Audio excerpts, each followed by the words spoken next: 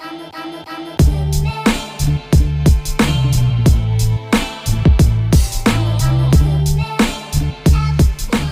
and welcome to Accent of Women, a show by and about women from diverse cultures and languages right across the world. I'm Giselle Hanna. Today on Accent of Women, we look at a local campaign in Melbourne, Victoria, to defend and extend public housing. Victoria's public housing is being privatised by stealth. It's being replaced by what's termed social housing, but this term is misleading. Meanwhile, there's a housing crisis with thousands of people barely being able to afford rent or mortgage repayments. Public housing is being handed over to housing associations. These can pick and choose future tenants, with the result that the most disadvantaged people are often excluded. Housing associations are supposedly expected to take up to 50% of their tenants from the public housing waiting list, but some take only a third of their tenants from this list. Furthermore, rents can be increased to levels that are unaffordable for those on low incomes. For people living in public housing, rent is set at 25% of combined household income, which means that it will be reduced if people lose their jobs. This is not the case in social housing run by housing associations. On today's Accent of Women, we will learn more about the Labor Victorian Government's plans in relation to the Public Housing Renewal Project and the social impacts that this will have. To begin with, Yasmin Shamsili. She's a part of the Public Housing Defence Network and starts off by explaining what Labor's plans are. So the Victorian Labor government plans to demolish 9 of the inner city housing estates, the most valuable properties in Melbourne. So they plan to demolish the 9 inner city estates and then sell more than half of that land to private developers. And then on the remaining sections of the land, they're claiming that they're going to be increasing public housing stock by 10%. But what they're actually doing is decreasing the number of bedrooms that they're rebuilding that's allocated for those public housing tenants. So overall, it's not only an enormous land grab by private developers, but it's also going to be decreasing the number of people who are allowed back into those homes who are going to be kicked out. So what's the Liberal Party's position on this? And also, what's the track record of both Labor and the Liberal Party on public housing in Victoria? Well, the Liberal Party's position is it's shaped by the fact that they're in opposition. So on one hand, they have a bit of an interest in exploiting the Labor Party's weaknesses, especially on this issue, and so they have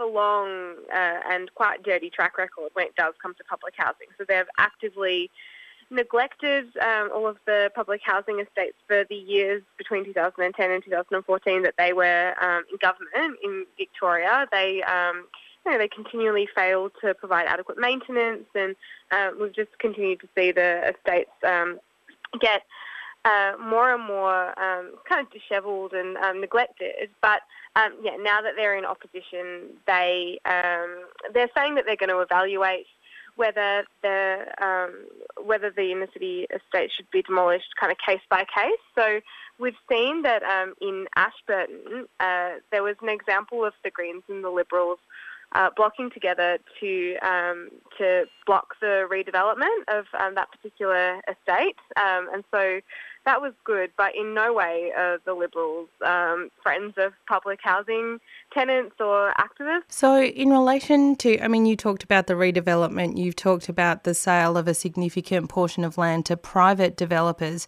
and then you talked about this kind of interesting use of statistics to argue that they're actually expanding public housing, but they're reducing the Labor government is actually reducing the number of bedrooms. In addition to that, though, some of this public housing stock is being transferred to community housing. And curiously want to know what the difference is between those two forms of housing, and I guess also how that's different to private rental. Yeah, I think it's a really good question because it cuts to the heart of the trickery of the Labor government in relation to public housing at the moment. They're basically inventing new words to conceal the fact that they're not going to be, and they're not committing to building public housing, but instead are going to be building community housing. So what you specifically asked about. So they're talking about, they've invented this umbrella term, social housing. So social housing can refer to either public housing or community housing. Currently, the estates are occupied by public housing tenants. So what that means is that you have tenants who live in the houses and have a lease with the government and it's the government's responsibility to maintain their estates. And so if there are any concerns that they have, if they need any maintenance, if there are any issues, the government effectively acts as their landlord, and the conditions are quite good compared to the community housing sector. And so with public housing, you get your rent is capped at about 25% of your income, and you have a more permanent stay. So some people have been in public housing for a few decades, for example. However, with community housing, the key difference is that instead of the government overseeing the units and the tenants and so on, it's different organisations within the community sector, and a lot of the benefits that come from public housing don't exist. So you don't have the same level of rent capping. You don't have necessarily the fixed long-term contracts where the tenants can stay in public housing for a long period of time, and also kind of underlying some of those problems is the fact that the community housing organisations, they all kind of compete with one another to get contracts with the government to oversee some of the estates. So what that means is that they're constantly under pressure to prove themselves to the government, to say that they can run the estates efficiently, that they can move people out of public housing quickly into the private market, and so on. And so all of that just means that there's pressure on the community housing organisations that administer community housing to not really live up to a lot of the expectations that tenants have, and to just kind of quickly brush aside their concerns, try to move people into private rental, and it's just a less secure and quite a well, now it's known as quite a disastrous way of organising public housing. Like, it has a reputation amongst a lot of public housing tenants now as being something they wouldn't touch with a barge pole, and then that's all different to private housing in the sense that if the rents in private housing are set by your private landlord. Well, let's look at what's actually going to happen tangibly on the ground, despite what the government is saying in relation to this initiative.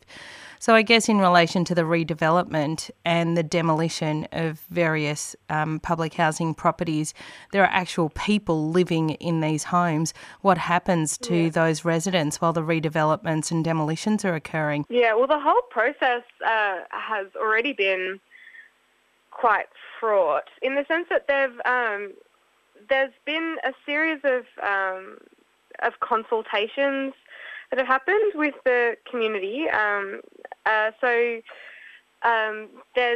have been community meetings that the department has called on some of the estates, and they've had officers from the Department of Health and Human Services go around and door knock.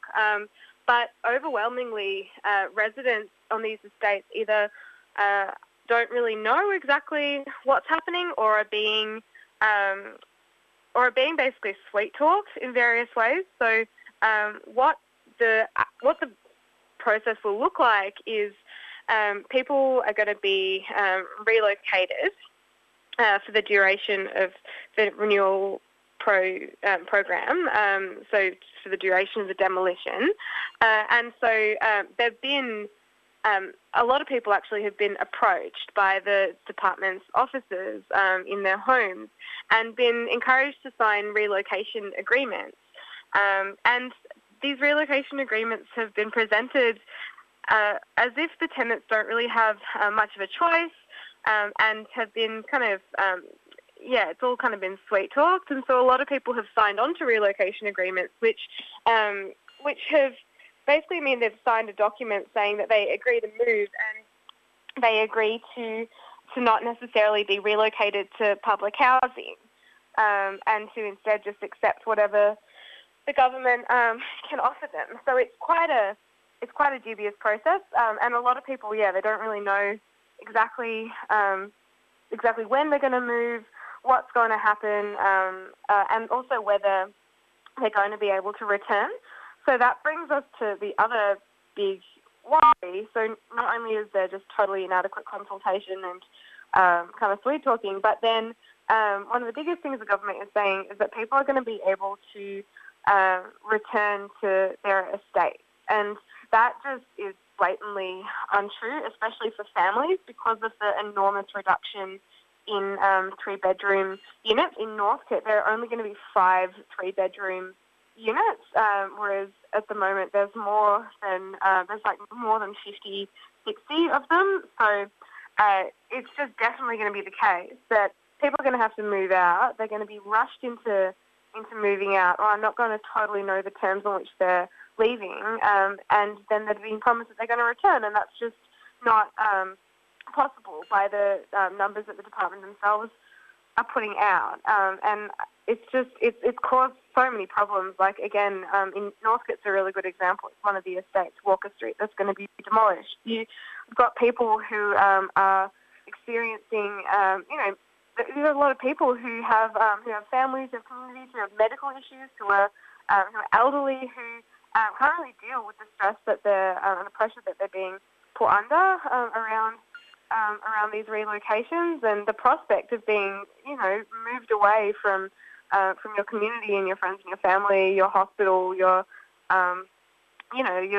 local GP, your whole life is really, really unfortunate. And I don't think there's really been adequate consultation. There's no adequate plan or anything. And a lot of people are saying that they do want their estates to be fixed, and they do want them to be maintained and renewed, but the renewal program just isn't that. And so there's a whole section of people who are being convinced of the kind of virtues of the plan, but only on the basis that they're just going to just fix up the estate and fix the laundry and fix the mould on the walls and do all these urgent repairs, and then people will get to move back into nice refurbished homes. But it's just blatantly not true, and it's going to be extremely disruptive to people's lives. Yasmin Shamsali from the Public Housing Defence Network. And on community radio stations right across Australia, you're listening to Accent of Women. Ayan Mohammed is a community organiser and also a public housing tenant since 1995. Her family was moved out of Carlton during the redevelopment of the housing estates there in 2007. Here's what Ayan has to say.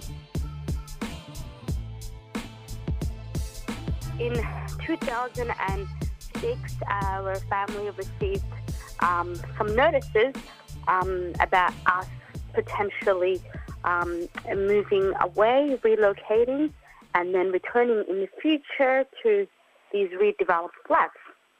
So I never went to any of the meetings, and neither did the rest of the family. So when we were moving out, before we moved out, they gave us 2 options. One was this new place in Kensington. So one of the housing officials drove us to the place in Kensington. We had a look around. Everything was very nice. But unfortunately, because none of us drove, it would have been hard for us to, get around late at night, because Carlton, we could always walk home from the city even when public transport wasn't working. So we told her thank you, but no thank you, and would there be any other options in Carlton? So she gave us the option of returning to Carlton but living on Nicholson Street. So not on Rathdown. So we moved from Rathdown to Nicholson. And then a few years go by, and close to 2011, we start to get ready to move back to our old place. So we moved back. I find that a lot of the residents, I don't recognise a lot of the residents because when they redeveloped the area, a lot of the residents were moved off to different locations, and not everybody could return. And those who did return were on a priority list. So at the time, it was only my mother who worked. Me and my sisters, 2 sisters, we didn't work, so we were allowed to move back. And because of that, a lot of the people that we knew that we lived in the same building, they ended up being relocated in other areas, and a few ended up moving to the new building. So we did recognize a few faces, but the rest of the faces, they were all new. So they had lived in the same area but in different apartment buildings, so we didn't know who they were. So that was in 2011, and I've lived there ever since. Was the process disruptive for you? Was it stressful for you? I mean, the state government is promoting these redevelopments and relocations like people are going to be taken care of. Did you experience being taken care of? For us, I think our family, we were coming from a position of being very grateful. So there was not, we didn't question the decision. We thought this was the normal process. We thought, look, the government is redeveloping our area, so we can't really, we have no footing to complain. So a lot of the decisions were made for us. There were opportunities to go to meetings, but at that time we were going to uni, my mum was working, so it was always at a unsuitable hour. So we never really had a say in the decision-making process, and the opportunities that we did have, I think we were very hesitant because my mother came from she came to Australia as a refugee with us, so it's that mentality of survival. So everything that you're given it's sort of like you're always thankful. There wasn't much resistance. So yeah, we sort of went with the program, and it was only until I got older that I realised, the enormity of the situation and how we were pretty much taken for a ride. So in relation to the state government's proposals now to redevelop 5 public housing estates and to basically carve them up, make them a little bit smaller and expand the number of households but reduce the number of people that can be in that kind of housing, what are your thoughts on that? I'm afraid that the people won't have a lot of say, only because I've been to a few of the meetings and not a lot of the residents turn up. And I think, knowing my own position and what I went through, I think a lot of the residents are very hesitant. They don't want to be seen as troublemakers. So I think they might miss out on, key opportunities to fight against the government's redevelopment. And unfortunately, not everyone would be able to move back. So even though the government is selling this as, everyone will move back, I don't think they're being as transparent as they should be, because for us, we assumed everybody would be returning. We had no idea that there was conditions put on the return. So it wasn't just, there'd be more 2 and 3 bedroom apartments, where before there was like 4-bedroom apartments, and what would happen is now that bigger families, it would be harder for them to return to 2-bedroom apartments. Like, it wouldn't make sense. And I think what people should be aware of is where they're relocated, because the places that they're relocated might not have the same services, so they might not be near the same they might not have the same public transport access that they have now. People might not have the same health services. I know growing up in Carlton, I was fortunate to have YMCA. So a lot of the programs, holiday programs that I was a part of was due to the organisation of YMCA. And YMCA was located a few minutes walk from my building. So I'm afraid that people will be put in locations that are unsuitable because not everybody drives, not everyone has access to vehicles. So I'm really wary, and I think people are going to be sold a lie, and I'm hoping that the community will come out more. But right now, there doesn't seem to be much. There doesn't seem to be big numbers coming out, and I understand why. So I think now it's just a matter of, finding out how to organise and how to mobilise the community. So it's not just outside people from the outside assisting us.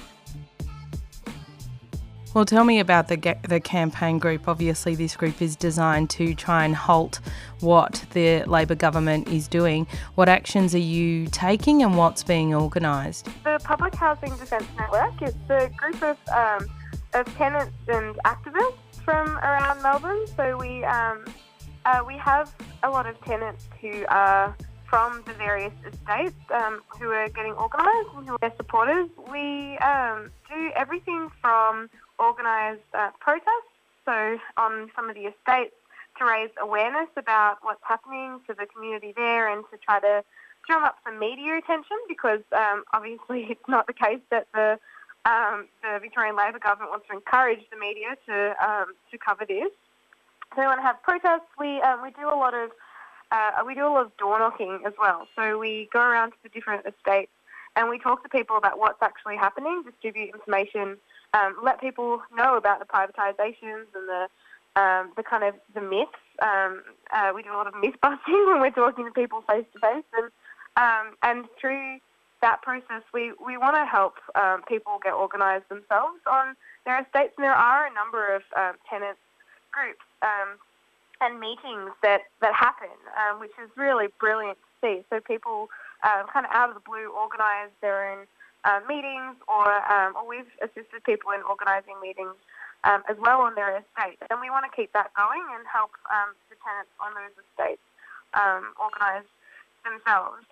We also organise forums and informational events, and we sometimes do things that are a bit more disruptive. So when there are, like recently in Ascot Vale, one of the largest estates, some of the most, it's known as the jewel in the crown of the renewal program in Ascot Vale, when there was drilling that was announced, drilling for soil samples by the department, which was going to be the beginning of the demolition process. We organised a picket where we protested and tried to disrupt that happening, and they ended up cancelling it, which was a great victory for us. But so you can see there's a broad range of things we do, from protesting to picketing to having informational events and door knocking and protesting, all that sort of stuff. Well, as a final question in that case, and of course we do want people to get involved in the campaign, but ultimately what do you think it'll take to fix Victoria's housing crisis? Well, I think it would. It's going to take a lot, and it's not helped by the fact that at the moment I think the Victorian Labor government is really winning the ideas war.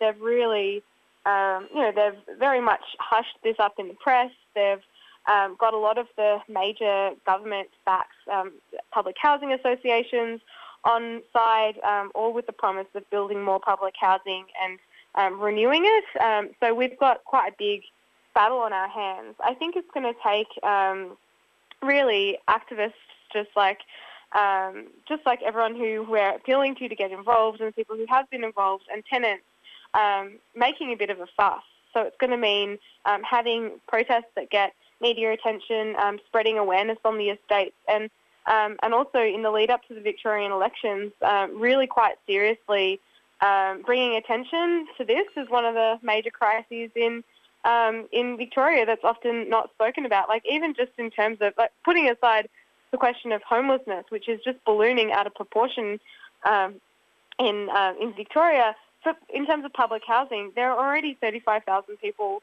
on the wait list, and there's about 12,000 people on the emergency list for public housing. And the government themselves admit that if the process was more accessible, that figure of 35,000 would double. So you'd have more than 60,000 people on the waiting list. So it's just, what we're calling for is not only a halting of this so-called public housing renewal program, so not demolishing the estates, but actually relaunching quite a serious investigation into the state of public housing and putting forward a plan to rebuild public housing and actually increase the number of public housing units that are available, and instead of selling off the land, buying more land and building more units, and then beginning to tackle some of these issues in that way. That was Yasmin Shamsali, and before her, Ayan Mohammed, speaking about the Victorian State Labor Government's public housing renewal program and the social impacts this privatisation plan will have. If you're in Melbourne, Victoria, and you want to get involved in this campaign, Google Friends of Public Housing Victoria or message them on Facebook. And that's all we have time for on today's program of Accent of Women. Accent of Women is produced in the Melbourne studios of Community Radio 3CR with the financial assistance of the Community Broadcasting Foundation. The show is distributed nationally via the Community Radio Network with special thanks to the Community Broadcasting Association of Australia. If you want to get in touch with the producers of the show, you can write to us at accentofwomen@gmail.com. You can also follow us on Twitter or like our page on Facebook. If you want to hear this show again or any of our previous programs, you can download the podcast from 3CR's website. That's 3cr.org.au. Go to the Accent of Women page and follow the links to this week's show. Thanks for tuning in. I'm Giselle Hanna, and I look forward to your company again next week.